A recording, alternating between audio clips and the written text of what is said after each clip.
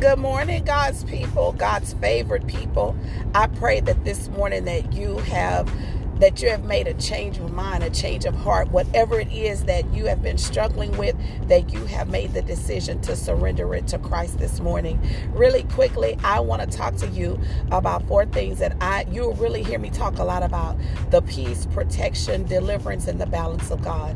I believe that if you receive the peace of God, that Jesus, He left it here for us. All we have to do is say, I receive it, I want it, I am going to walk in it, I choose to walk in it.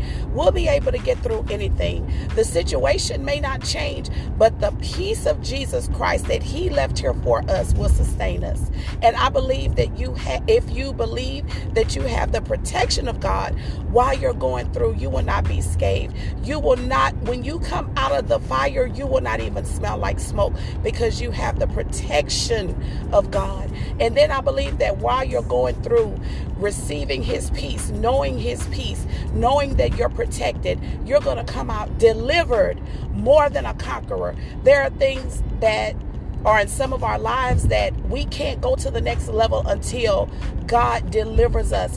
While we're being delivered, waiting on our deliverance, we need to wait on God. And when we wait on God, we need to wait on Him by being a servant to Him, doing the things that we know pleases Him. And then I'm big on the balance of God. We can't just take the word of God and use it for our own selfish motives, but we have to be balanced in the word. One of my biggest examples is when I hear people say, well, can't nobody look at my sin because we all have sinned. And that is true. But they stop there, and they don't say, well, I know we're all sinners. I know that we sin. I know that some of us haven't given our lives to Christ, but I want to be delivered. God, I know your grace and your mercy is new to me every day. God, I know that your Son died for me, but God, I want to be delivered. So we have to take the word of God and we have to balance it. We have to have a healthy balance of what the word means, what it is saying. And what I have seen, people that I love, that I care about, where they're going to spend eternity, I've heard them say it over the years. Different friends, different family members that say, well, nobody can judge me because everybody has sinned. That's true. But you can't stop there, my love. You have to go into the presence of God. You have to give your life to Him. And you have to say, God, I know that your grace is sufficient, but I need to be delivered. I need to be delivered from being a whoremonger, an adulterer, a fornicator, a liar, a thief, a cheat, someone. And let me tell you this, something else that we can ask God to deliver us from: an angry spirit. There is no type of, you don't know what it is to sit down and listen. You don't know what it is to say, let's come together and come out of this with an agreement. You give a little, I take a little.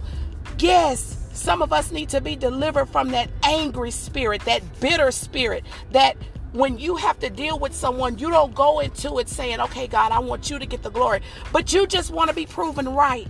You just want to prove that nobody speaks to me any kind of way because I go for bad. God wants us to be delivered from that too. So we can no longer take the word of God and balance it where it weighs more for us when we can fulfill the lust of our flesh. We need the peace, the protection, and the deliverance and the balance of God. If you have not surrendered your life to Christ, now is the time. Say, God, I need a Lord and a Savior. I need for you to come into my life and change me. I need you to take me out of this dark place that I'm in, physically, emotionally, mentally, and spiritually. God, I need for you to come in and tell me who I am. But I know I need to surrender my life to you, my ways to you, what I think. God, I need to know what it is to pray to you and wait for you to answer me, to show me how to deal with people, how to commune with people, how to fellowship with people, how to come in agreement with people where it is not always about me. But I can only do that, God.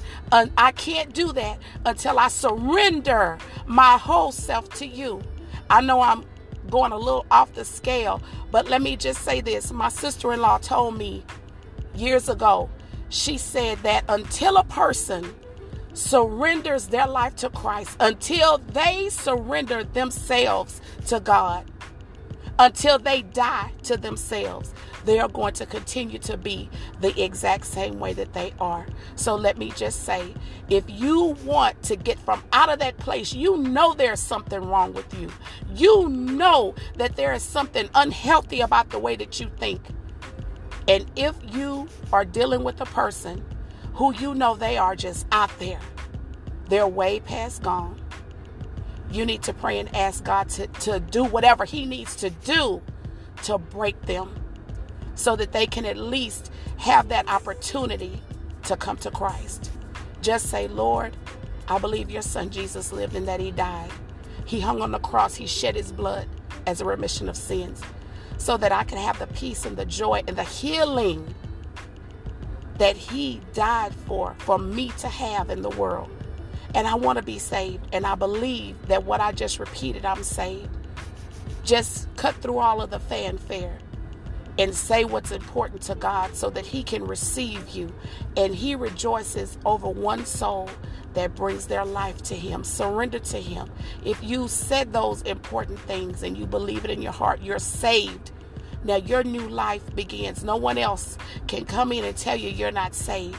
But the work begins now. You can't just repeat it and say, oh, I'm saved, I'm good. No, you're not. You need to study your word.